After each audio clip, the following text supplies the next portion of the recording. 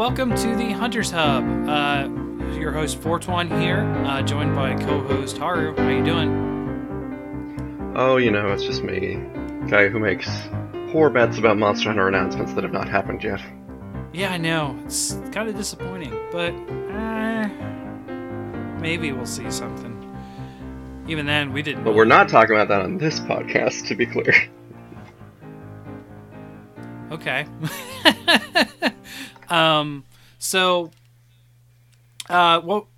We don't do this very often, but in case you're tuning in, you haven't listened before, we're kind of a general gaming podcast out of the. We met through Monster Hunter. We're both very involved in the Monster Hunter community, so we decided, hey, let's not have a Monster Hunter podcast, and then it turned into general gaming from a Monster Hunter background. But it's sort of a little bit about us. Normally, we didn't used to get into general stuff, but we're doing that now. And today we're going to be talking about a lot of games that we're anticipating, largely because of the Nindies Direct this past Thursday. For reference, this is Saturday evening on March 23rd that we're recording. So, yeah, it's been a couple days. A couple things have already come out of that Nindies Direct, too, which is kind of crazy. None of the good stuff, though. Yeah. Well, I mean... Kidding. I mean, I don't know. I haven't got to Blaster Master Zero yet. Or Blaster Master Zero 2. I guess. I liked the first one, and I'm going to play the second one, but I don't have much else to say about it, because I bought it, and I haven't played it. So, anyways... Yeah, we'd like to also thank Wolfie Melon for the intro music that's well past by now. And the outro. So, I guess we'll just sort of get into it. We'd like to start off with what we've been playing recently since we last recorded. And you know what they say, the devil's in the details. 'Tis true. So, for me... I'll start us out. I've been playing Diablo 1 again. I think I made it pretty clear I was extremely excited to have Diablo 1 available to the public again, because it's been literally 10 years since you could buy it. To my knowledge, it's never been legally digitally until now. It's always been in the battle chest along with Diablo 2 and Lord of Destruction. So super excited. I bought that really soon after it came out. Been playing a lot of it. I actually intend on doing something crazy for me. So I actually play this game annually. I actually try to play it every year and beat it, which I've been pretty successful so far. And if you ever saw them, which you didn't, I actually, before the podcast, had a YouTube channel where I did a playthrough of Diablo 1. It was awful. It was awful. But I really like Diablo. You can make a whole Let's Play channel. It's just Let's Plays of Diablo 1. Forever. That's kind of what it was at first. So what's the... I like Diablo 1 a lot. I like Diablo 2 a lot. I like Diablo 3 a lot. And I like them all separately. But Diablo 1 is special because when I was 8, I had PC Gamer magazine. And that came out. Diablo had a full 4-page spread, and I was I need to play this, and I get to play it for 4 years, and I just poured over those 4 pages for 4 years, even though it had come out I don't know 6 months after that spread in PC Gamer. I just wasn't allowed to get it. So I obsessed over this game, and I finally got to play it, and I kind of fell in love with the series since. So I still enjoy the first one a lot, and I've been playing it. Like I said, I'm going to do something a little crazy with it. I'm actually going to try to beat it with all 3 classes. I've only ever beat it with the warrior. I think he's called the warrior. The melee guy. There's also the sorcerer and the rogue, which I'm going to do. So it's sort of before Blizzard had 10 plus classes in their goddamn games. Right. Well, yeah, they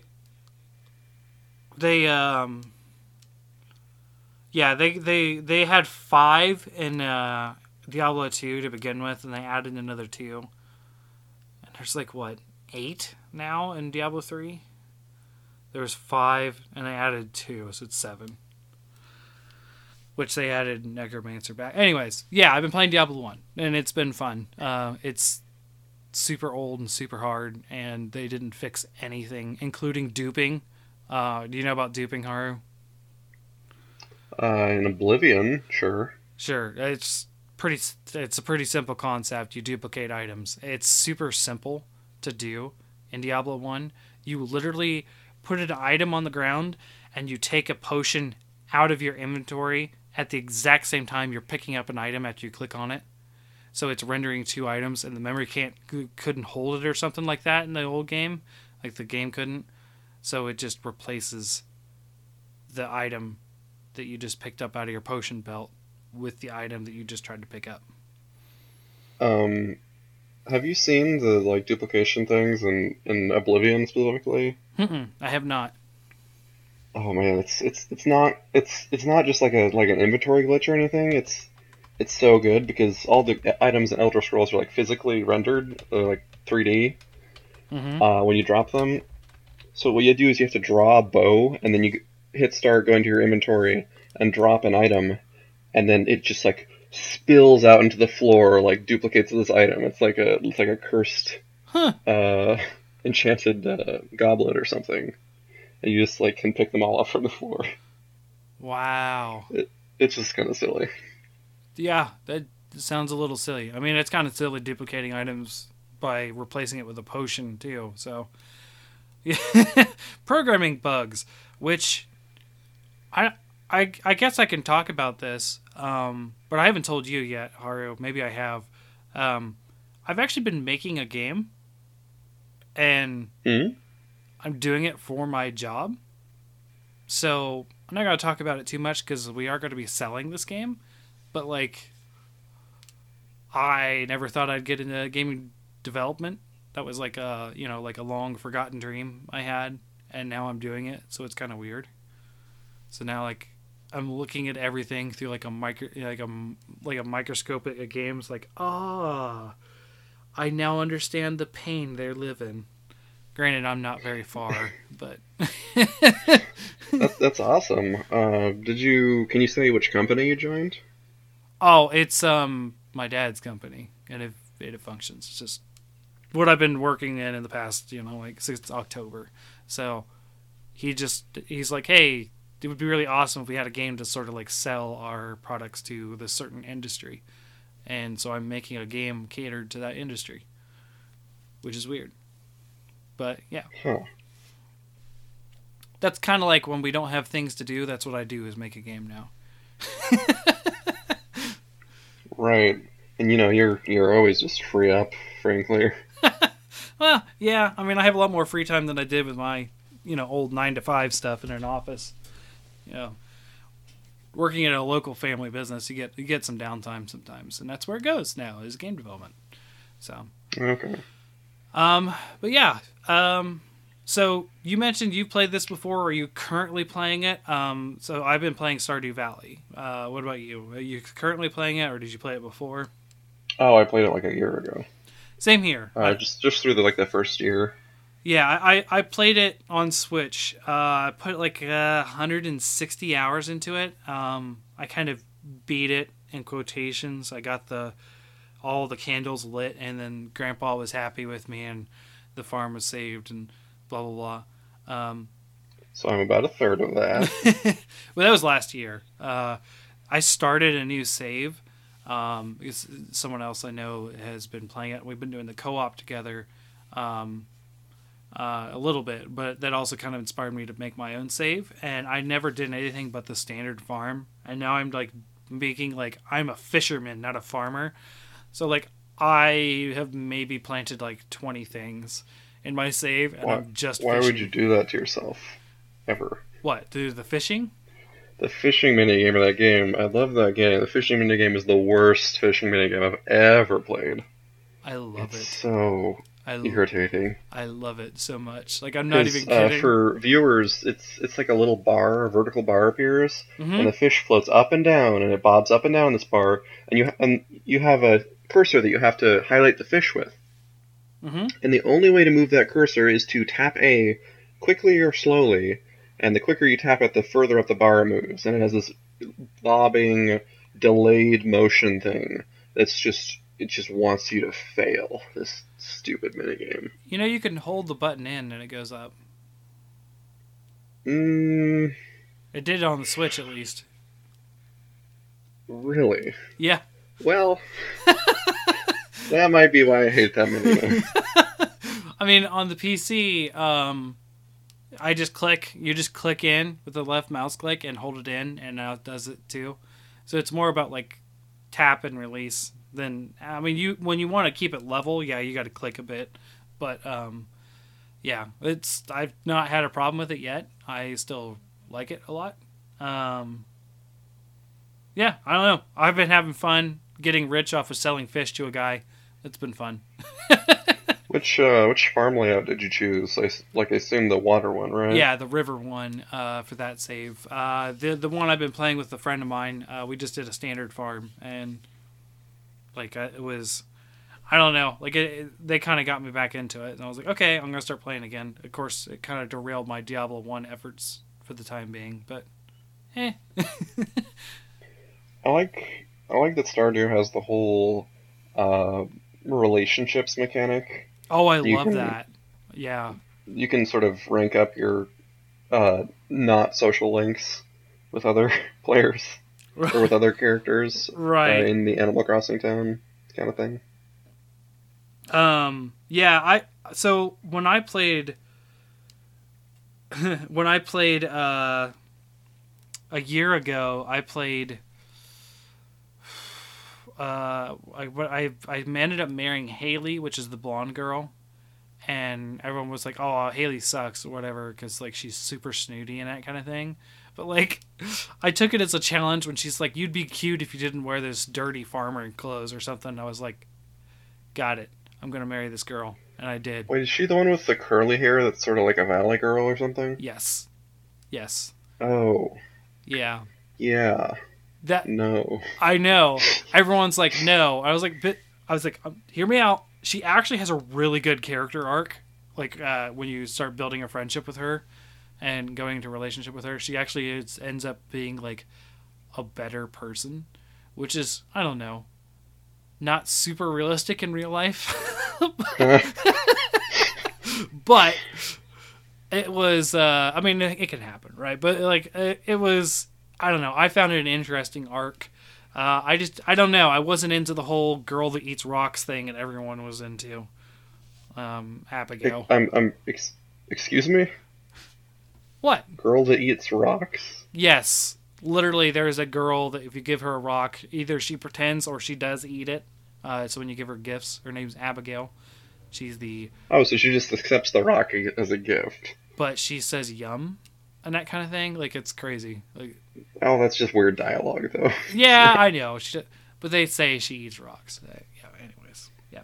So that's it. That's it for Stardew. I It's enjoy like she takes the gem and it's like, "Thanks, Goro." It's like munch, munch, munch. it.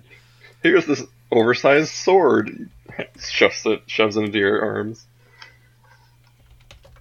I just want an Ocarina of Time dating simulator that's more of a dating simulator than Ocarina of Time already was. That's all I'm saying. Gotcha. Okay. So we're kind of blowing through this, but that's good because we have a lot to talk about today. I started playing Breath of the Wild again. Also,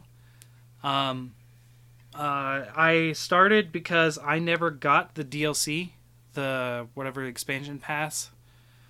So I decided to go ahead and pick that up.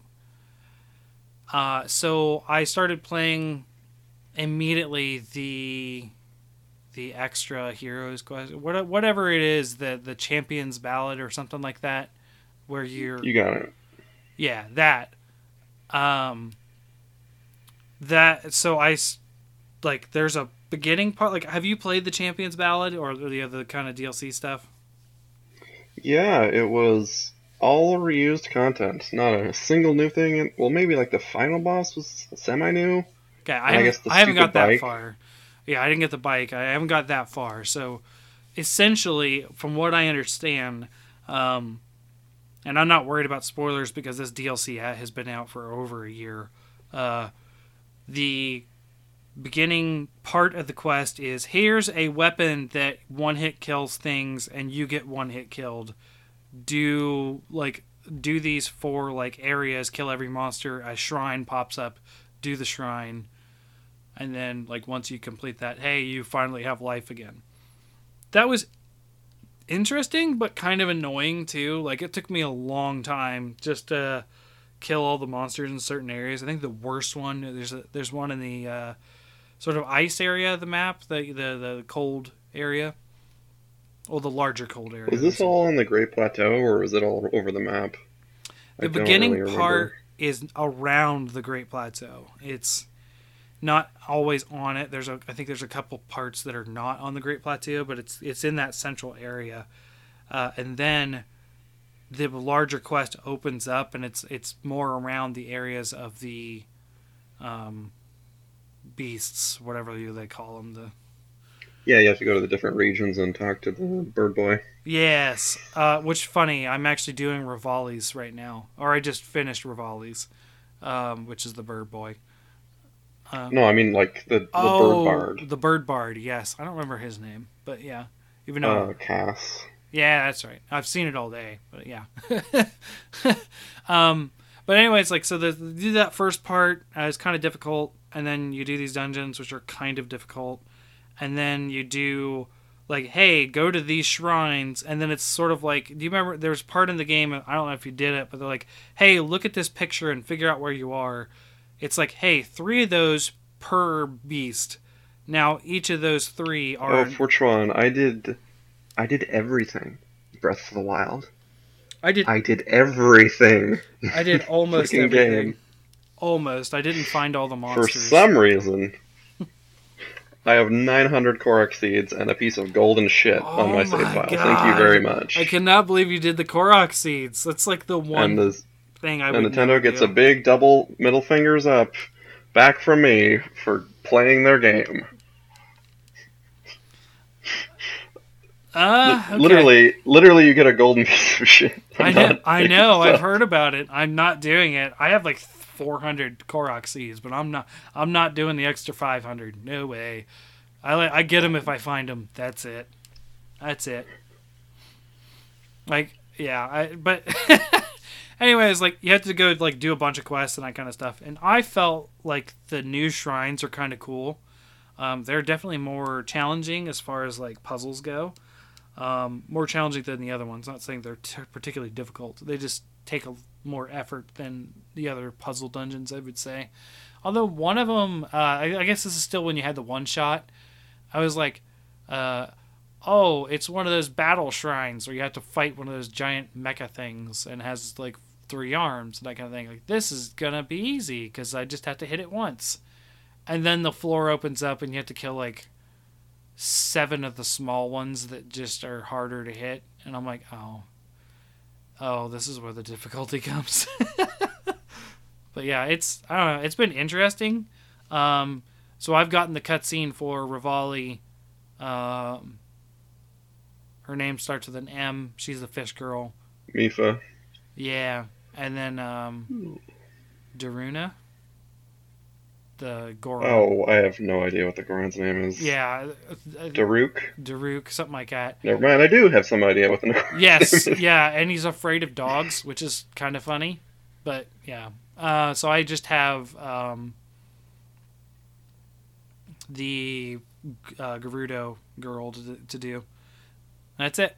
And then I'll be done with the well, and then there's a third part where you do this final-ish boss thing that is as far as I understand, a conglomeration of the 4. I really don't know what the point of this DLC was. It was for those cutscenes. I don't know anymore, but it seems like it was a smaller DLC team than the entire Zelda studio. Who knows with them at this point. But it's mostly just reused content. There's no new puzzles or mechanics in the shrines. It's all using the same friggin' 4 items from the start of the game. Right. And the dungeon at the end, that's just kind of another Divine Beast. It's not an actual Zelda dungeon. Mm-hmm. Yeah. And then they give you a bike to complete the rest of the no game with. Which I puzzle at the efficacy of. Well, I also intend on doing the Master Sword quest, the one where you go down the 100 levels of survival dungeon or whatever. Or I don't know if it's I think it was 100. just 50 or something, but yeah, that was the thing. So I do plan on doing that too. I just never did because I didn't What have the annoys me about DLC. these DLCs is that it's like it's, and I mean Breath of the Wild in general, like all of the shrines are just like Assassin's Creed levels. It's like reused content, reused assets even, just abounds. It's really clinical, you know.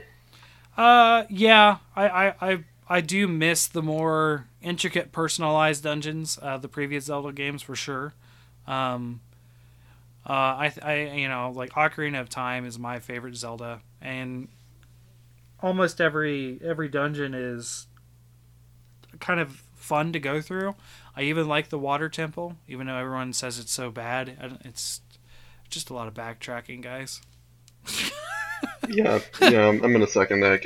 Become become good at puzzles, not just combat. Right. Everyone. Yeah. So yeah, it's not bad, but like I don't like the shrines in particular, but I think some of them are really cool, and then other ones are okay, and then there's some that are like, okay, why am I even here? But like they're really hit and miss a lot of time. But yeah, they're never going to stand. They're nothing. Even the Divine Beast doesn't come close to an average Zelda dungeon, which I think is where a lot of the disappointment comes from. Um, I think the problem is that just the items didn't give you enough of a range of activity. Like you can do these four things, and that's it. And they made so many, like more puzzles than are in any other Zelda game, or ever needed to be, or out you of those four things. or you could be like me and completely forget stasis is a thing. Like, oh my gosh, I just jumped right into doing this champion's ballad. Like I didn't even think about like just goofing around first to relearn the game. I had such a hard time with the water fight, which is the first one I did because I forgot stasis was a thing. The thing So, about stasis is the momentum storing is a cool mechanic, but it's never really used for anything. Like you don't have to shoot hoops or shoot a far off switch because you can just climb up there well, there was cool things like in most cases. do you ever see the fastest way to get across the map? Do you ever see speedruns?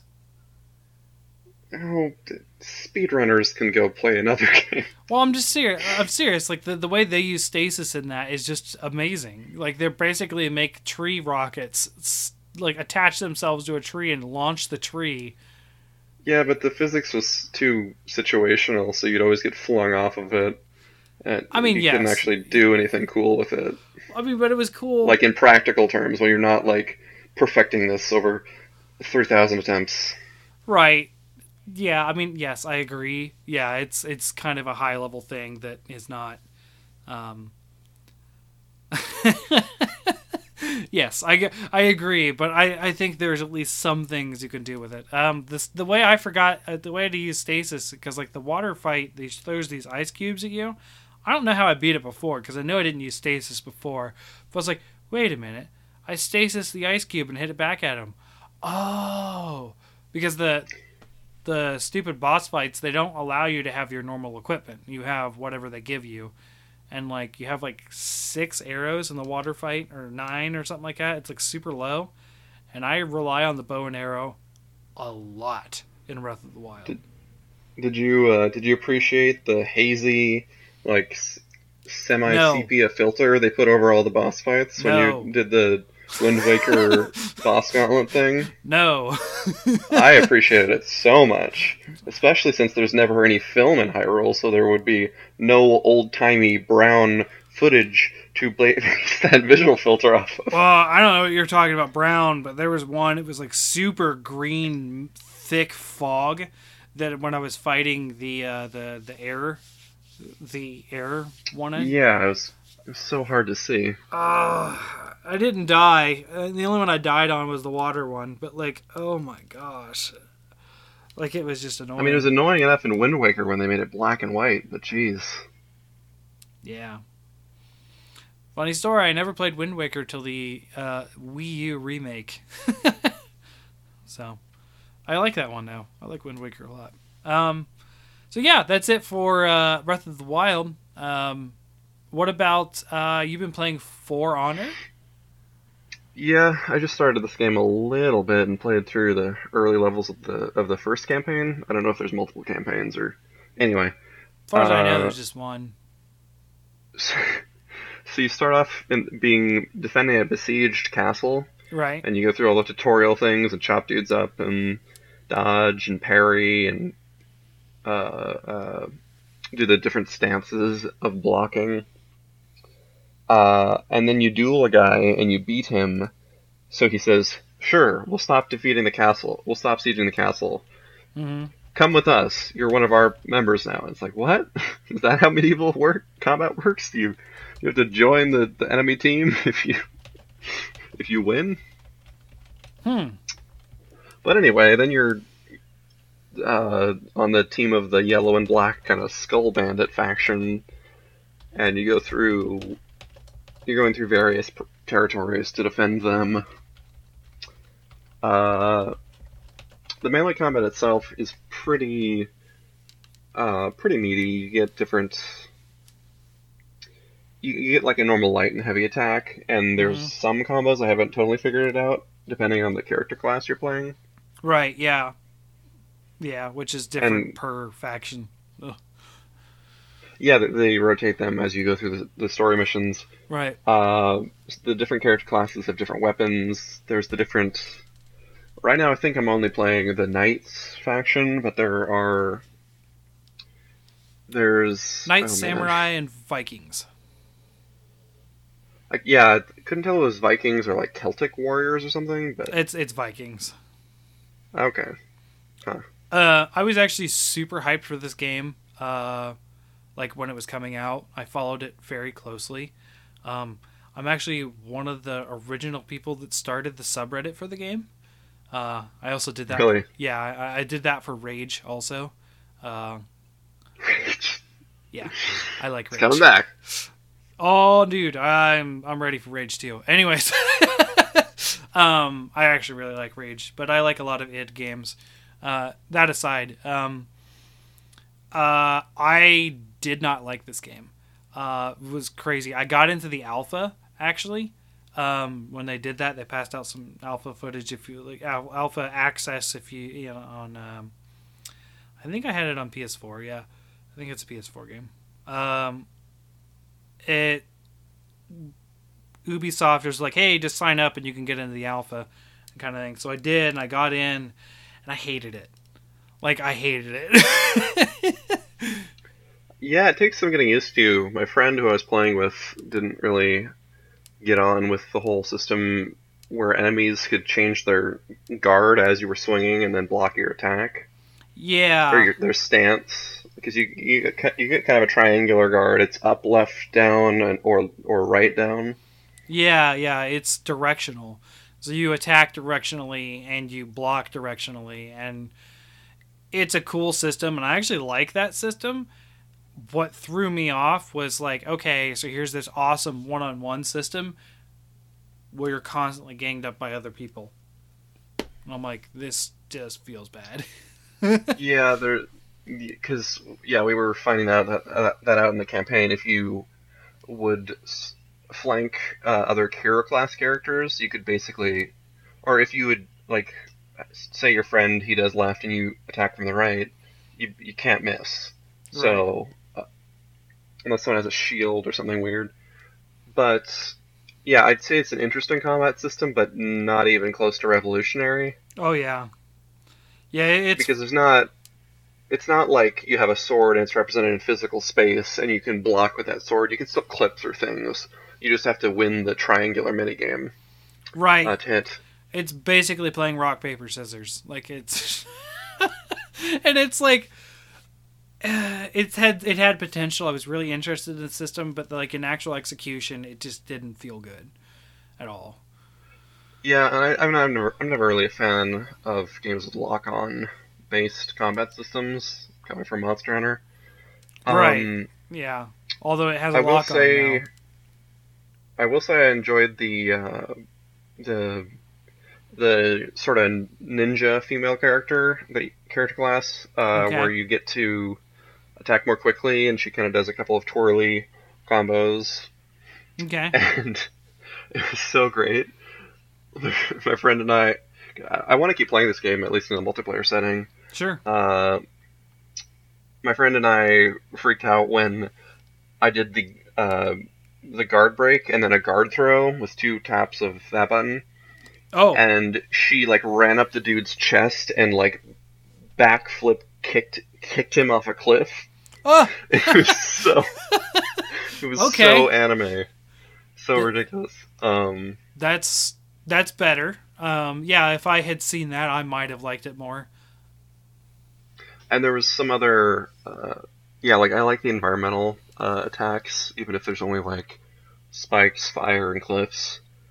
And uh, there was one really cool level that most games, Breath of the Wild included, haven't really attempted, which is it's this Arctic, sort of like icy, like shore inlet area, and there's sheets of ice, and you have to fight on the sheets of ice, but you have to keep moving because they'll sink. It's kind of like Weird. platforms in lava. If you stay on them for too long, they'll just slowly sink. Yeah.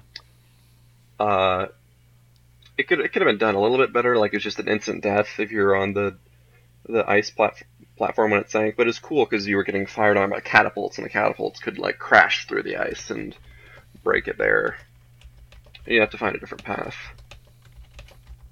Hmm. And I really appreciate that kind of environmental interaction and combat or puzzles or whatever. So that's about all I had to say on that. Okay. Yeah. I yeah, it's a game that just let me down. I was super excited for it. And then I got in the alpha and I was like, nope, I'm not going to buy it. No, I'm just not. I saw it the other day. It's like $8 at the game store I go to recently. It's like $8 on PS4, and I'm like, no, still not getting it. So, um, was it for Honor, right?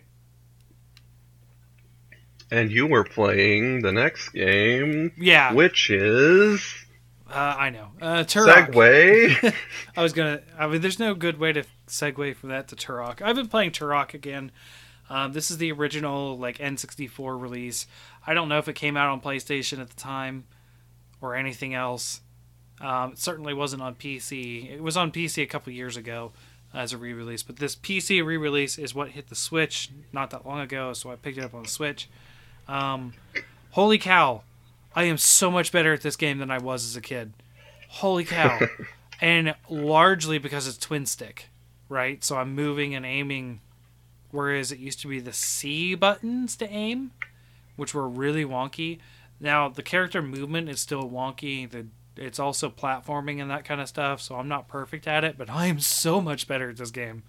Um, I'm actually not afraid, like, to not use cheats, like I was when I played it a long time ago. But oh man, I love this game. Super blocky. Um, it was like I can't remember. Like I remember liking how it looked back then, but now like I guess the same thing happened with Mario 64. It's like, oh my gosh, like how different this looks now that we've seen better things. Um, but it's still fun. It's still fun to shoot people in the legs with a exploding shell and the shotgun and see them pop up 15 feet in the air. It's still funny to shoot them in the neck with a handgun and like blood sprays like 15 feet and I just sort of like and fall over. It's still goofy. I just like I don't know. I've always liked Turok. I even liked the crazy remake that was on Xbox 360. Like I like Turok. So, are there a lot of different enemies with the dinosaurs and things? A lot of humans. As far as Okay. dinosaurs, I've only seen, I'll say in quotations, the Velociraptors is what they call them. But thanks to Jurassic Park, everyone gets that wrong. It's not a velociraptor. It's too big. But the raptors. There's the raptors, and there's these weird cave leapers, I think is what they're called. They're sort of like these four-legged. I mean, they look like almost like except with the long tongue and the undead-looking thing. Lickers from Resident Evil. I think 2 specifically. They're not as big as the Licker is, at least in the Resident Evil 2 remake. But they're like decent like dog-sized like things that jump at you, and then there's one that is like really big. It's red. You'll see once in a while, but they're not really. So it sounds like there isn't a wealth of enemy diversity. It's mostly in the humans. You get a lot of like various like grenade throwers and handgun guys and shotgun guys. Okay, so like weapons for the same class. Right, and they have like different armors and different outfits and that kind of stuff. So the enemy variety's there. It's just not as much on the dinosaurs as it is people. Now, then again, I'm only 2 levels in. I'm only at level 2. So there's the hub world. No, I'm level 2. So technically level 3. It's weird. You start in hub world. You have to unlock level 1. You get level 1. And then I'm going through level 2. And I think I started level 3. Or maybe. Yeah. And then like there is an enemy I forgot. There's these weird like hulked out like giant muscly dinosaur men. Those have been in there too. And there's 2 varieties. Dino Boys? Dino Boys, yeah. Big ones. Is it like the Yanti snakehead people in D&D? No. More like I'm trying to think. How to describe them. I don't really know. They look more like ogres. Okay, but they're sort of like an anthropomorphic dino man? Yeah. Yes. Cool. Pretty much. Cool. Just super muscly, like well over muscled. Like their upper body is like 7 times the size of their lower body. It's ridiculous. But yeah. Super blocky. The gore, in the game is like not impressive compared to what we've seen nowadays. So it's like, oh wow, we considered this gory back then? Huh. All right. It's just, I don't know. I've been having fun with it, but I put that down because it's on the Switch. I put that down to do the Breath of the Wild stuff. So I'm probably going to finish it after Breath of the Wild. I was basically playing it till Breath of the Wild was done downloading. and then I just kind of stopped playing it, or kept playing it once Breath of the Wild was done, and then the next time I picked up the Switch, I played Breath of the Wild. Right. But I'll go back to it for sure. Just one more question. Mm-hmm. Jankiness on a scale of 1 to 10. Oh gosh, 8. Super janky. Oh boy. Yeah. It's fun, but yeah, the jank is there. Speaking about jankiness, how about your D&D rogue you want to talk about? Oh, I have to tell a tale. So The problem is I haven't actually been able to get into a session and play Dungeons and Dragons, but I have been falling down a character creation hole. Yeah. And to join this new campaign that I'm late coming to, I wanted to transfer my Storm Sorcerer from a campaign that's kind of bi-weekly and it's not really, like, the DM has missed a lot of sessions. We've done one-shots and it's not really coming together. Yeah. But in making that character, I happened upon the Shadowblade spell, and that kind of led me into a whole different train of thinking. Okay. This sounds interesting. Because, just like from a pure mechanical level is where it started, and the Shadowblade spell gives you, it's a bonus action, it gives you a weapon that deals 2d8 psychic damage with a hit, and it gives you advantage whenever you're in dim light. Oh. So, So, like, just super hiding in thing. a shadow? A shatter. When you're in a shatter, here's that. I did not pick the spell Shatter. No, I was like, that's the backwoods hick coming out of me. Anyways. But yeah, I said, okay, well, I have this technically, it's concentration, but I can cast Booming Blade as an instant whenever I attack with it, and I can do that in the same turn even as I summon it because it's just a cantrip. So Booming Blade adds another at 5th level. It adds another D8 to your initial hit, and it has that effect where if the enemy moves, they take 2d8 damage at 5th level. Mm-hmm. Thunder damage. So now I've got 3d8 damage, and I just at this point I was like, well, Storm Sorcerer is melee, but I just kind of want to hit things, so Right. I went over to a Rogue and an Arcane Trickster, Okay. which gets up to 4th level spells if you play a whole campaign with it to max level, and it only gets a couple spell slots because of that, and it's limited to mostly enchantment and illusion spells. Mm-hmm. But this Shadow Blade is an illusion spell, and with sneak attack you can get all the sneak attack die as well, because the blade gives you advantage if you're in the dark, Right. which is the only condition for sneak attack. Right. Yeah. I just have advantage. Yeah. And then I took because I wanted to just make a terrible, terrible, evil character for my DM. I made it a high elf, and I took Elven Accuracy, which gives you like triple advantage whenever you have advantage. Oh gosh. So I just can't wait to crit with this character. I got 3 rolls for attack, man. Just kidding. I do have a D&D story. I didn't think I did, but I just remembered this.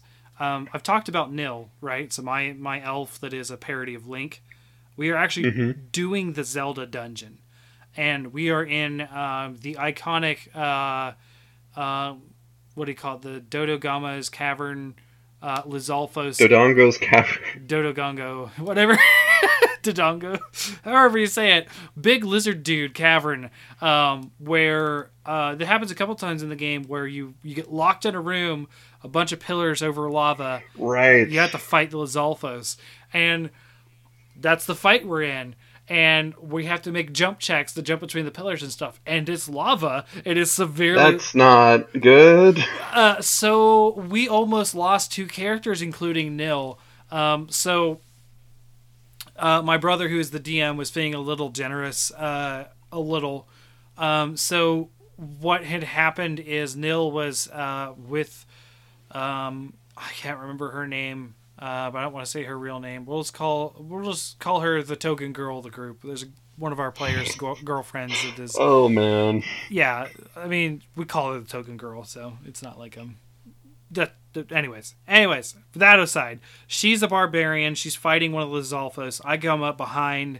I cast the spell Jump on my ranger. Nil does, so I can jump easier. So I don't even have to roll. I can make it on a 1. So I was like, okay, I'm just going to jump. However, the other Lizalfos jumped on the same platform where I was at and did a strength check to knock me off, and he did. And I was like, oh. No. What happened? So he's like, okay, I need you to make a dex check to catch yourself so you don't fall. I failed the dex check. I have 22 dex. I rolled really low. So it was like way bad. And then I was like, okay, so... I have a fire-resistant shield. Does this help me? And he was like, okay, I need you to make another dex check to see if you can get it behind you in enough time. So I ended up landing on the shield and sort of surfing, but I still took a lot of damage from like splashing the lava on me. So I went down to 6 health, and we ended up like... So at that point you're just full Legolas. You're just... an elf spins around, takes out a shield, surfs it down. I wish it was that cool. I landed on my back and I was like on a turtle in the lava. Like, it was still floating there. He's like, you have exactly 1 turn to get out of this. And I'm like, okay. I'm like, okay, so your real life, what Legolas would be. Yeah. Like the IRL physics version of that. Right. Yeah, so I got out, and then our rogue also... So the 2 dex guys failed the dex checks, by the way. Everyone else is fine. The ranger and the rogue. So he failed. Does he have, like, reliable talent, or are you at that level yet? We're 7. So I don't know if he Oh, okay, so no. does or not. But he landed in the lava, and he's like, and he looks at my the rogue looks at my brother, and he's like, hey, so I have this ring that prevents all fire damage for 1 turn. He's like, okay, you have 1 turn to get out of the lava. So my character does the jump. I critically success the dex to get over there, the athletics or whatever. So I get 2 chances to pull him out of the lava. My second chance, I pull him out, and we finish it. So like I saved myself and a friend from dying in lava. But like it was very harrowing, and I was like, I literally have to reroll a character. The moment he was like, you lost the strength check, and I was like, all right, time to roll a new character. I do have what is Nil's favored terrain as a Zelda ranger? Forest. Right. Yeah, that's fair. Yeah, because Gokiri and stuff. Yeah. Um. So, at the risk of going on too long, Sure. I just want to tell you the concept of my character. Sure. That I kind of backronymed out of the stats of her. So I wanted to I always play like kind of adolescent, 20-something characters, and I wanted to play like a really old elf. So the concept for this character was to be like a hippie elf grandma. Okay. And just be the worst. Just be the worst person. Just be the worst person. So she's an arcane trickster, so the whole idea would be that she would have stolen, spell tomes and little scraps of spells written on parchment from some academy and gotten kicked out, expelled from her city for being a thief as a high elf. And then she would have internalized that so much that she would have rejected that society and tried to like connect with nature and like pretend to be a wood elf. And oh man, it's kind of just a bad idea in general. But the gag is I'm going to tell my party I'm a wood elf because she's like lying to people that she's a wood elf. She's like lying about her race, like that one white lady in the NAACP who claimed to be. So, like, oh man, like I want them to be just like, and like she's gonna be like this hippie kind of dream catcher necklace. It's like a druidic focus, and she's gonna pretend to cast all her spells through that, even though it's arcane magic. Okay. And like be like sleight of handing a component pouch behind her back while she does it. Yeah, I just want them to be obnoxious and to just like really condescend to the wizard in the party because like, oh wow, your spells aren't from. Oh, you have to learn your spells in a book. Mine are just with me, because I'm just like so in sync with nature, man. Yeah. Yeah. Just I don't know. Rub it stupid in. Gag idea. Right. Okay. Huh. That's fun. Most of my characters are very serious backstory, everyone died kind of things. But I wanted to try someone a little bit different. He's a rogue, you gotta make kind of a terrible person, right? Like a kleptomaniac at the very least. Anyway. Right. Okay. So, we wanted to talk about normal video games that we were anticipating. Yes. So this is sort of like our bigger topic. It's going to kind of roll in with the Nindy Direct kind of thing that we talked about.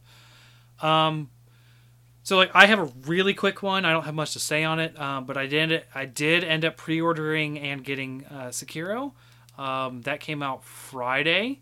I picked it up Friday, so that's yesterday, actually. I have not played it yet. I have downloaded it. I have updated it. I haven't touched it. I have not seen any gameplay, so I have no idea other than the trailer they revealed at the Game Awards in December is the last thing I saw on it. I just saw a lot of positive feedback by people from like pre-release stuff. I didn't even watch the pre-release event that Eric's went to. He was there. I didn't even watch that. Like I don't know. I was like, sure, I'll get it, and then I did, and I was like, okay. But I only have one more thing on it. Actually, is that I pre-ordered it from GameStop because I mean, I live in a smaller city now, which my choices are the used game store that I hang out in on Wednesdays or GameStop, and that's it. There's no Best Buy, or I guess I could go to Walmart, but I don't go to Walmart for games specifically. You get a katana, small katana that is a letter opener as like a pre-order bonus, and it's the only thing that was good for pre-ordering it. And I didn't even know. They just handed me this box, and I read what it was. I was like, okay, I got a letter opener. So now I have a couple gaming letter openers because people getting them for gifts, like presents and that kind of stuff. So I have like the Master Sword in the pedestal from Ocarina of Time as a letter opener, and I now have a katana. So I don't know. I don't know what the deal is with a letter opener, but that's what the pre-order bonus was, and I hope to be playing it sometime this week. But our side quest, I'll plug that for a little bit right now. Devil May Cry is what I've been focusing on my PS4, just to try to get that done first. So I hate From Software games, just all of them. Sure. The balancing, the hit feedback, it's not fun. But I played both of the Neo betas for like 50 hours combined, and just beat everything in that, and really enjoyed it, even though the difficulty was still fucking wonky.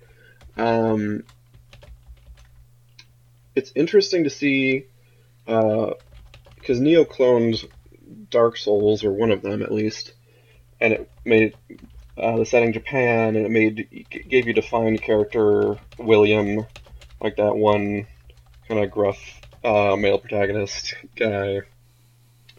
And Sekiro seems to be almost cloning the clone, in that it's also going back to Japan, and you have like a fixed protagonist as opposed to a character creator. Right.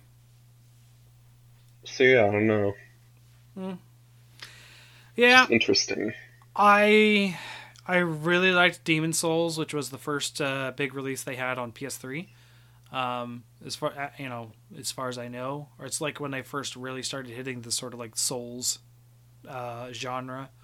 I would say I've heard that King's whatever that they did before was very similar, but it didn't get popular or something. I don't know. But I really loved that. I played Dark Souls. I didn't like it too much. I played Dark Souls 2. I really didn't like it. I haven't played 3, and I hated Bloodborne. So, like, I don't even know why I picked this up, but I did, and we'll see. So... It looks more like Bloodborne, and the speed of the movement. Right. And there's some new mechanics. Like, there's some more... it's not literally as that you're just, like, fixed walking anymore. You can do some kind of rather quick animations. There's a jump button. You can do like a short wall jump up. You can like sidle along ledges and things. And there's a grappling hook. Right. That's all I really know so far. Okay. All right. But it's not as like literally like you walk on the ground, you hit enemy with the weapon. Right. Yeah. It's not as rigid in that sense. I think a large part is I really liked Demon's Souls, right? And Dark Souls is the spiritual successor to that series because it was locked up in sort of IP clash, so they had to reboot it, sort of. And I don't know. I guess Demon's Souls kind of did it like in a way that I enjoyed, where it felt bad to solo it, like it was hard, but it felt like more connected as far as like, hey, I could get a friend and we could specifically like try to find each other's mark and specifically try to play together. It was a little bit more hoops to jump through than normal playing together, but we did it a couple times, and I kind of like that more. And Dark Souls went like, nope, it's just random. Like, you may not even see the sign. So, like, Yeah, that kind of soured my mood on the game, and then like I didn't play much of Dark Souls 2, and it was just other games I was more interested at the time, and like I just and then Bloodborne, I just don't like the fact of the counterattack kind of thing. It's like you had to shoot him with the gun, and I don't like guns and a lot of like if I'm Oh, there's a having whole new counter mechanic in this game. Have fun. right. So, another super hard game. This one was. Uh, they announced a port of it for Switch in the Nintendo Direct. Is it out yet for Switch, or is it forthcoming? I don't know. I don't know if it actually hit or not. I don't think it has. But I'll look it up. You just what were you excited about Cuphead for? just the fact that the pseudo agreement between Microsoft and Nintendo here, like, I'm not going to be playing Cuphead unless I can convince my brother to play it with me. Like, I'm not really interested in a super hard, sort of like shooter that it kind of is. One of those old, 2D shooters, the old school thing. I don't know. It's almost like a bullet hell game, really. Yeah, kind of. Yeah, kind of. Yes, and I'm not. I like those occasionally, but I'm not wanting to bang my head against the wall continuously. It looks like it comes out on April 18th, by the way. Okay, but yeah, I was just more interested in the partnership that Microsoft and Nintendo were kind of flirting with. There's been rumors that like Xbox is going to try to put some live functionality on Nintendo, like Xbox Live. I don't think that's possible. I don't think that's going to happen. Well, they already did that to some extent. Well, Minecraft, yes, but that was because it was No, I mean they put Xbox Live on Nintendo for some reason. I don't really understand it completely, but Did they? I thought that was just a rumor. no. Well, I mean I don't know exactly, but sorry. Continue on with what you're saying. I thought it was interesting because it's like, we're so used to like these sort of like insular pillars of gaming that is, Xbox versus PlayStation, and Nintendo is somewhere in that mix. Like, and then like, it's Nintendo versus Sega, and like those like, this sort of like we're against each other mentality that gaming sort of always had. And it's just interesting to me that Microsoft is kind of blending those lines. Like, maybe we could just play together. And it's like, but how do you get your exclusivity? And I don't know. I thought it was cool because it's a step forward for consumers, I believe, to have more of a, hey, buy the system you want, play it on what you want. I don't think that's going to happen entirely. I don't think we're going to ever see Halo on a Nintendo system, and vice versa. We'll never see Mario on an Xbox. Never. It's not going to happen. Not changing. Yeah. Yeah. So it says the multiplayer of Cuphead will be done through Xbox Live on the Switch. Wow. So, I don't know. Okay. Whatever the fuck that means. Right. Yeah. So that's even more of a step forward to what I'm saying is like, like I guess Microsoft is just sort of like, hey, we don't care as long as you're playing our stuff. If you're playing it through Nintendo, whatever. Like, what if you played for 2 online subscriptions on the Switch? What about that? That's true. But I mean, Mm-hmm. I'm already paying for 2, right? I'm already paying for PlayStation and Switch technically, even though Switch was like a drop in the bucket. It was $20 a long time ago, but I'm already paying for PlayStation, which is like what, $60 a year, something like that. It literally just renewed for me this past week, so. Yeah, I always buy a PlayStation thing around Christmas time. Right, so like, year's worth. It's not that far fetched to also have to pay for Xbox if you already have, because like, I mean, don't get me wrong, I love my Switch and it is my main gaming console, but like, there's just certain things that aren't going to come out on it that I want to play, like Sekiro, apparently. Or Sekiro could totally run on a Switch if they ported it. I mean, sure, it's not a good-looking game. It looks like most games did in 2014. right? But I mean, like given the choice, I would get it on the Switch every time, but there are games that don't.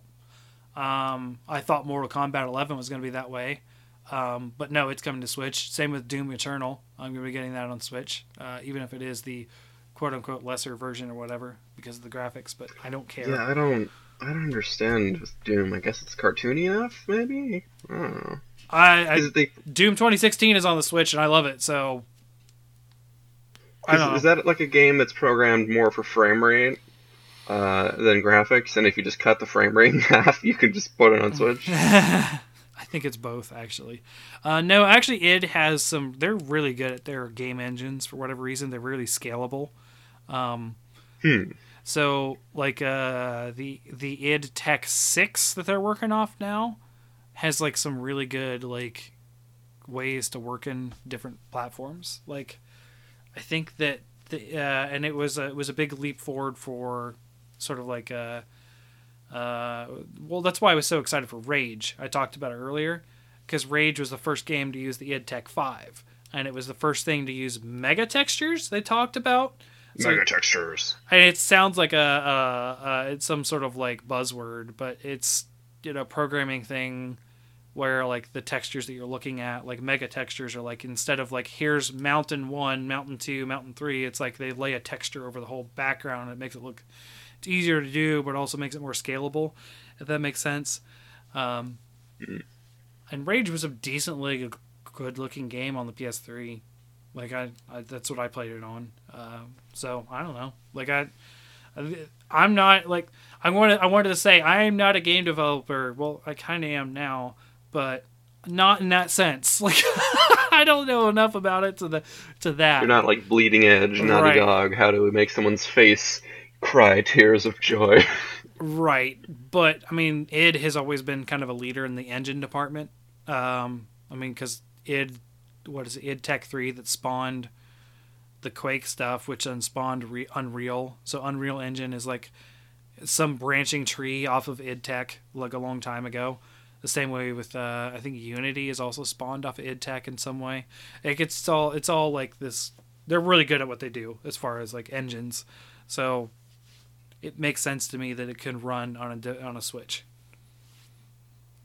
So, speaking of scalability, Google this past week announced Stadia, a not console, which is sort of a gaming streaming service and platform that's going to have some partnerships. Right, and they that showed company off. Works out. They showed off Doom on that. Actually, it was one of the demos. Some of the people were like upset because not a lot of people are really up for Google Stadia. Like it's not. I haven't seen a lot of positive stuff for it because, as people know, and as I experience out here in the in the woods that I live in, a streaming console isn't very viable with the internet speeds that most people have right now. Sure, some people will have no problems, but like what? Like, are you just going to have to be like, all right, everyone turn off every single wireless device in the house. I'm going to turn on my Stadia. Like, like I don't know. Yeah, that's because that's the problem of a bottleneck, right? Of your local network, right? Not being able to handle a connection. And if you're in a city that Google or what a concept, maybe the government could install some fiberglass, fiber optic infrastructure in, where the internet, it would facilitate a higher internet speed, then it might function better. Right, but this isn't going to be widespread yet. It's no way. It sounds like they're going to be offering Stadia on multiple platforms, like just any sort of device, like phones or right PCs. Yeah, and tablets, I think, right? Tablets. Yeah, and it looks like it's it's like, oh yeah, it's just, streaming from multiple devices, and you can easily switch between them all, and it's like it's really like fancy, I would say, right? So it's like Netflix for your games, kind of, except I think you still have to buy them. But I I don't know. I didn't watch it too much. The reason why I wanted to mention it is really like the concept of going entirely discless. As much as people say they want that, that's kind of not feasible still. Don't you think? Like it's because yeah, sure, maybe everyone downloads their games digitally now, but they download them and then like they don't have to stream them. They download them and run them locally and that kind of thing, and that's not what Stadia is doing, right? It's actually streaming the game. Yeah, no, I download all of my games anymore. Right. But yeah, Stadia is definitely streaming, like they do it for you and send you the data. Right, and I'm not sure how viable that next step is going to be yet. Like it's just not with Well, they announced some cool features that actually consoles or PCs can't do, which is you can just like capture a state sure. and like share it with uh, just with who like you can just like save like a certain part of the game and send it to someone else and they can start at that very moment, which would be cool if that works. So it's like BitTorrenting except legal. I have no idea what that means. You don't know what BitTorrenting is? Oh my gosh. All right. Does it capture the state of my PS3 game and share it exactly from that moment? I don't. Is that the same Peer-to-peer thing? sharing of files. It's actually the reason why it's illegal. It's Oh, very okay. illegal because you're basically sharing like people do it with movies, games, everything. Like they put it up on like something like Pirate Bay or something. Here's the file, the literally ripped file of the game, and I'm going to torrent it out. And there's like so many like people all together putting out this file, and so many people downloading it. It's weird. Um, yeah, it's I don't know how to explain it other than it's illegal and you shouldn't do it, but it happens. So torrenting is just like Um, you're providing information to the next person instead of buying it. right. So Um, so the thing that's with Stadia and next gen Xbox Live, um, I'm not sure if they're going to be like enough to support their own individual platforms, but they might end up like as providers on things like Switch. I'm not sure if PlayStation would ever let them into the platform. mhm. Uh, that might be a good thing. That might be a bad thing. Uh, but they could just like I don't even Microsoft. I'm not even sure if they're going to be with their streaming push. I'm not even sure if they're going to make you buy an Xbox to play their games or Xbox or PC. Um, like they might just offer stuff streaming on Switch, like Capcom is doing with Resident Evil 7 Hmm. in Yeah. Japan specifically. Yeah. Yeah. I Capcom is such a weird company. I mean, Ubisoft's doing it too with Odyssey No, yeah, I know. Um, in Japan specifically yeah. for some reason.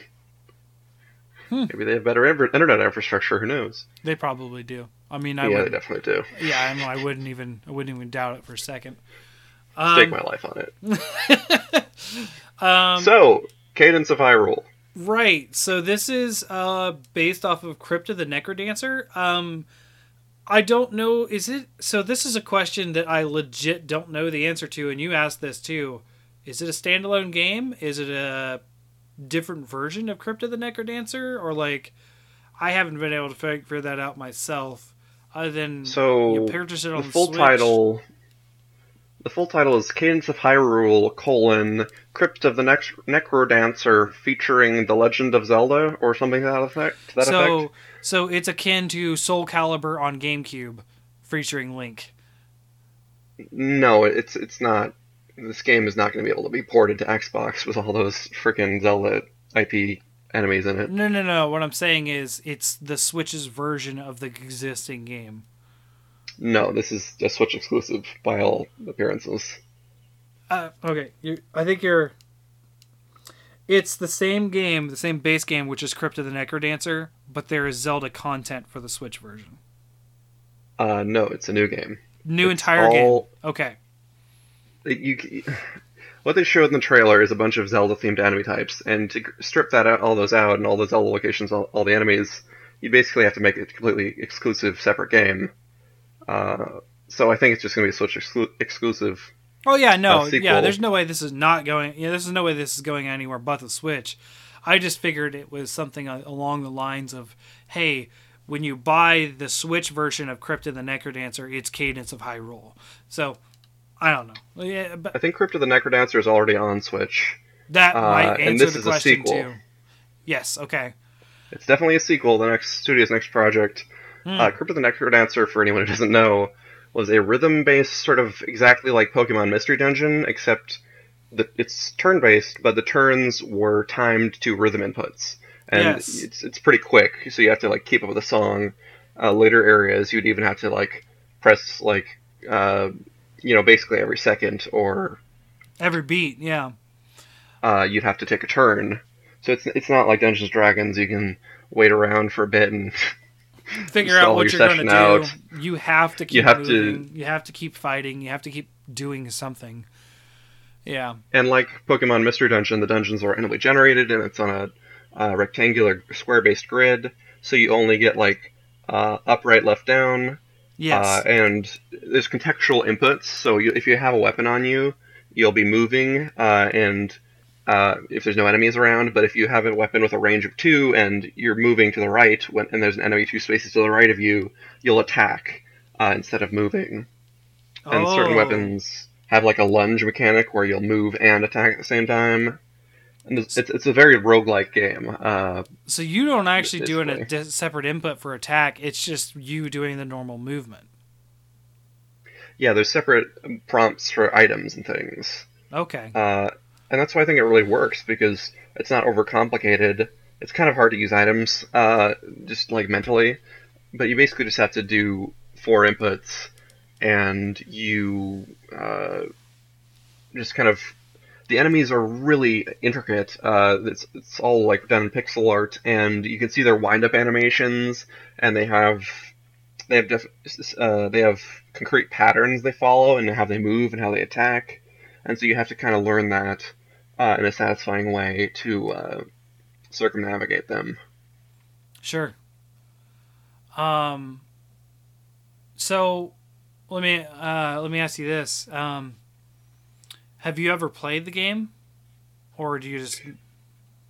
Because I've never. Yeah, played no, it. I've played it up to the second to last area before the DLC. Wow. Okay. The last area is hard, too hard for me. So I have known about this game for a long time, just from podcasts and that kind of thing. I never played it. I was interested at the time, but I just never did. So I watched, because my brother, we watched the direct together, and he had no idea what this game was. And then we looked at a high level, like insta death on missed beat mode. We watched like a good 5 minutes of this guy playing, and I'm like, nope, not doing it. Now, granted, he's playing on the Yeah, hardest mode. you can like do alternate characters that have like super hard or easier mechanics to it, but that's the beat gameplay that I described is just like the basic character Cadence, the girl Right. with the sweat do rag in her hair. Yeah, and she's on the promotional material for a lot of the stuff. Yeah. So that looks cool. I don't think I'll be playing it, but Um, just about the new game though, there's a lot to it. They've done some redesigns of the old 2D Zelda enemies, and some of them look interesting. Some look kind of necessarily goofy, given the territory. It's actually strange because this game looks much more like games like the Minish Cap than any of the current Zelda offerings, which are the grody 3DS top-down ones and the toy slash candy looking Link's Awakening remake. right. Okay. So yeah, I like the pixel art for 2D Zelda. It seems more befitting. Okay. All right. Um. Um, So just just before we move on, sure. uh, yeah, I'm excited to see what they do with the new enemies. They've already showed Zelda has some spells built into her character. Zelda and Link are playable characters as well, and I'm sure Right. there'll be a host more. Um, so you know in 2D Zeldas how Link has that circular wide slash in front of him. Yes. Yeah. The arc slash or whatever. That's completely broken in Crypt of the Necrodancer because most attacks are just like one space or like two squares in front of you, Oh. sort of like D&D. Uh, and there's like weapons with reach and weapons. I guess there is the broadsword or the greatsword that does like an arc in front of you. But things like Link doing the spin attack and hitting all the squares around him is straight up broken. So what I'm kind of hoping is if they do a Crypt of the Necrodancer with a little bit of a more gentle difficulty curve, at least towards the later game. Uh, and it's just like more of a I don't know. I'd like them to strike the balance between making you learn the enemy types and not like barring progress. Sure. Okay. Because there's some songs in Crypt of the Necrodancer that are just so fast, and enemies that are really tricky, like diagonal movement, weird stuff. Right. Okay. Well, awesome. It's I don't know.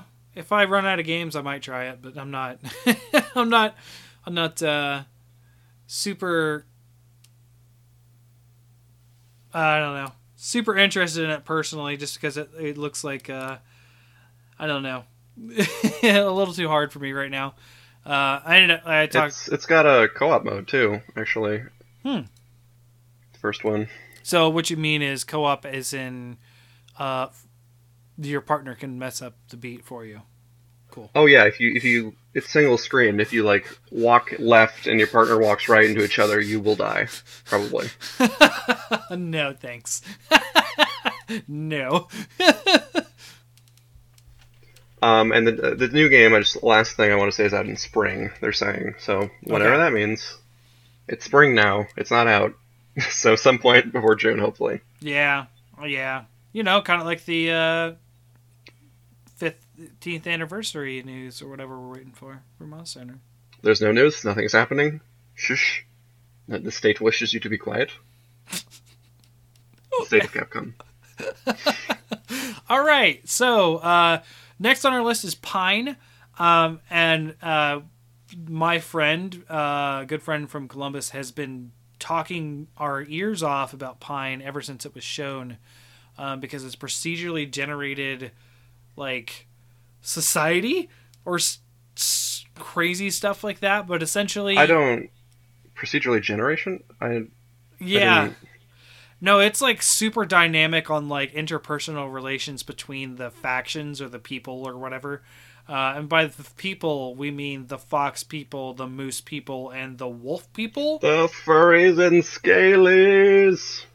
and the crocodiles. Like there's Yeah, like a those are the scalies, Fortron. okay. I forgot that there was crocodiles, but like yeah, it's like a basically anthropomorphic Canadian warfare. Like it's just wow, and you play a human for some reason. Like why wouldn't you just pick one of the? I don't know. But like it's supposed to like dynamically like build not just not just the world and that kind of stuff, but also like relations and like social things between the factions. Also, as I far as I really don't understand, think it's procedurally generated levels. that's what he I was telling me. I don't. I That would don't know. suck. I really hope that's not true. Or I don't know, but there's a lot of machine learning to it. You know what I mean? There's a lot of AI, like high level AI work going into this game, which is what had my friend super interested.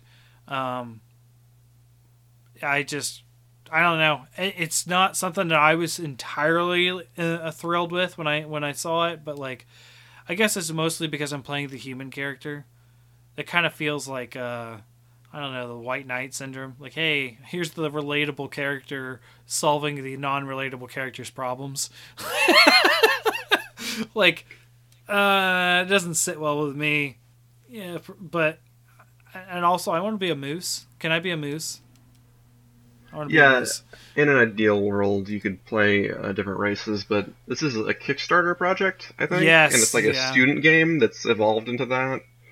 true. So, But it's supposed to be this like super high tech AI stuff going into it. I don't know. Like I'd have to have him on to talk about it at some point if we want to do that because like he's way more learned about the game than I am. I kind of forgot about it, and then it showed up in the direct, and he just went nuts. He was like, "Guys, it's Pine." I'm like, "Oh yeah, that game you're talking to us about 2 years ago, and haven't stopped talking about since." That's right. so, I heard about this game a couple months ago. Uh,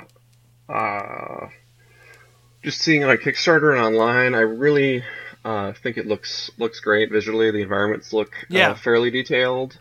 There's some sort of gathering mechanics. It looks sort of like Breath of the Wild, but built in an Unreal Engine and a little bit more dense. I have no idea how they're getting it to fit on the fucking Switch, of all things. When Breath of the Wild had so many problems with its very bland, empty environments.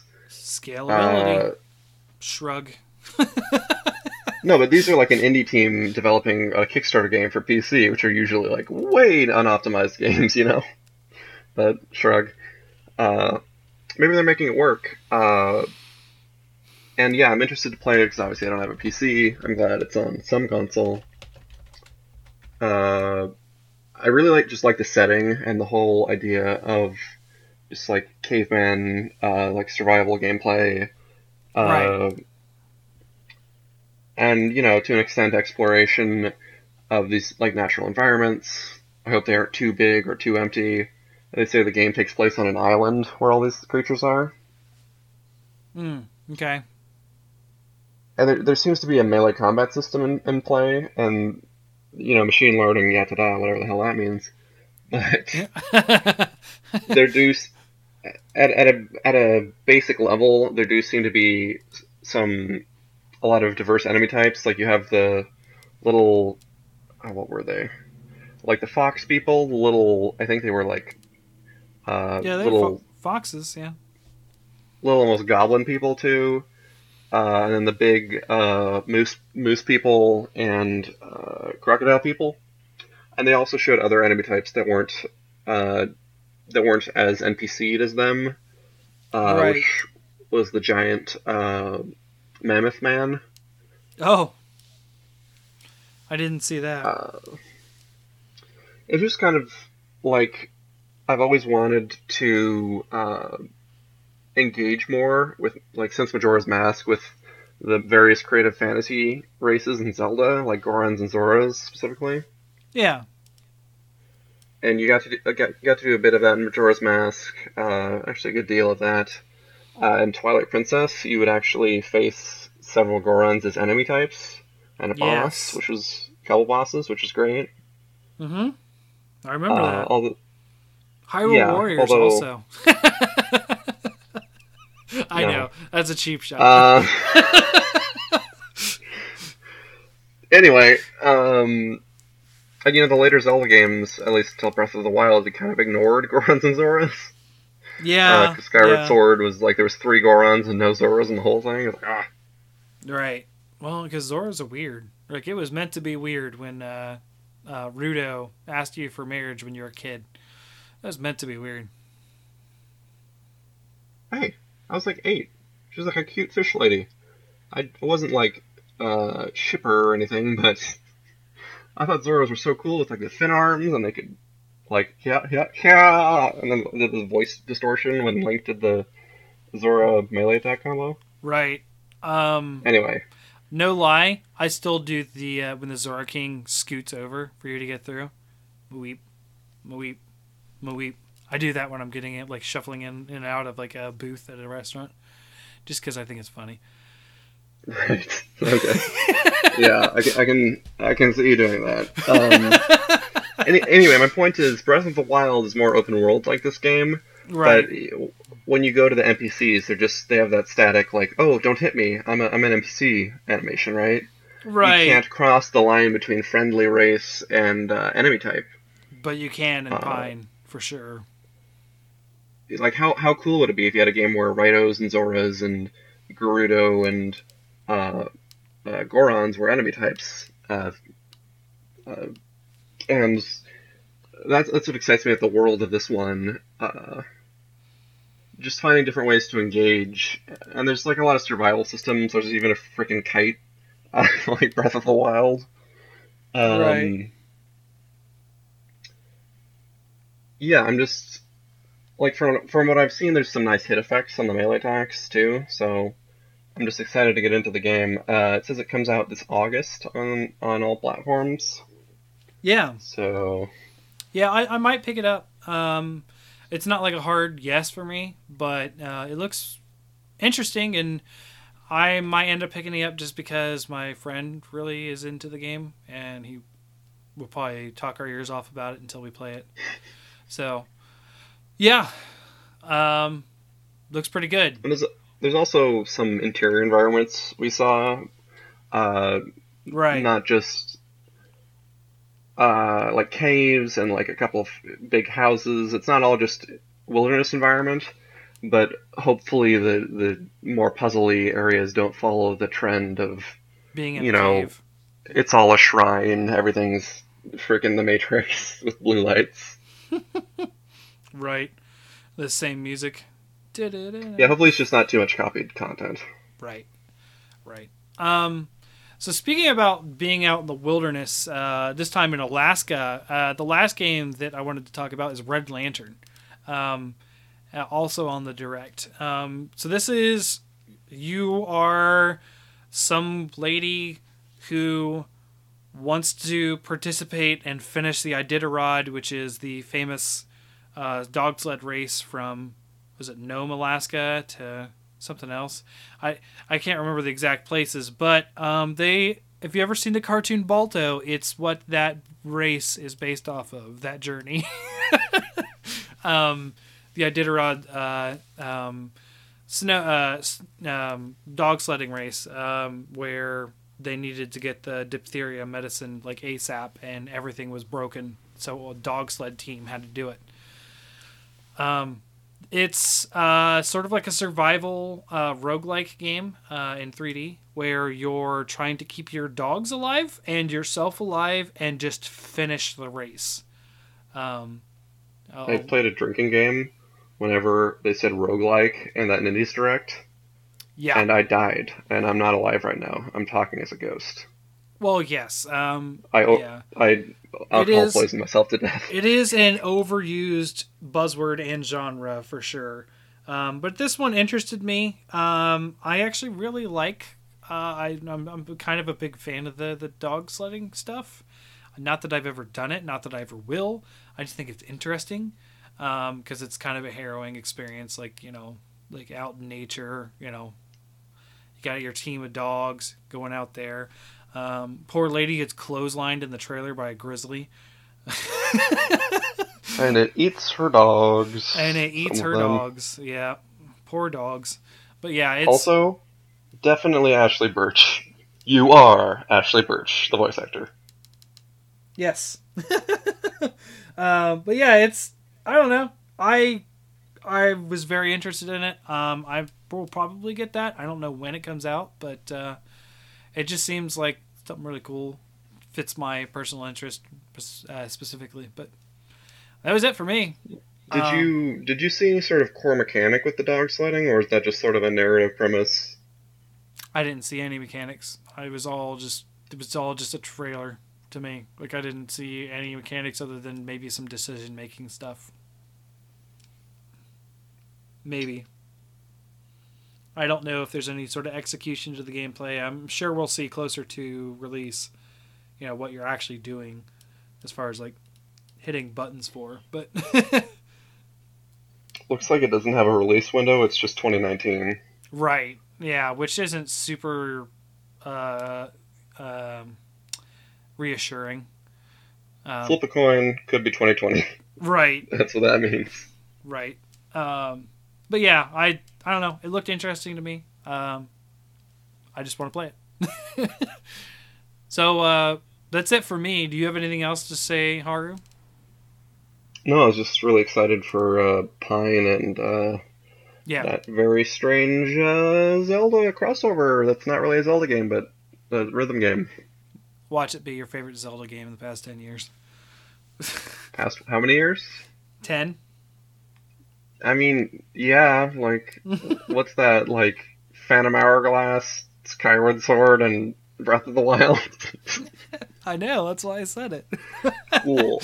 Oh, I'm sorry, Hyrule Warriors as well. Yes. Can't forget Hyrule Warriors. I like Hyrule Warriors a lot. I've been trying to find it. All right. Okay, so we'll just wrap it up here. Thank you guys for listening. This is Fortune signing off. You can catch me on Twitter at HuntersHubPod. And I'll probably be tweeting about various random things lately, and also the podcast stuff. I don't know. I've been all over the place with playing so many different games and doing so many different things. But yeah, so I will see you guys next quest. And on that quest, where will we see you, Haru? Oh, I'm at Kane's Dead Gran on Twitter. Just white knuckled, just gripping Capcom's Twitter account. Where is the Iceborne? Where's the info? We need it. Give us the Iceborne info. Oh man. It's not gonna be out until like May, and I'm just gonna cry. You're saying they're gonna delay it to May? Oh no, the info. That's just coming out spring quotation marks. So could be anytime Fortune. We'll see. I actually have an idea too.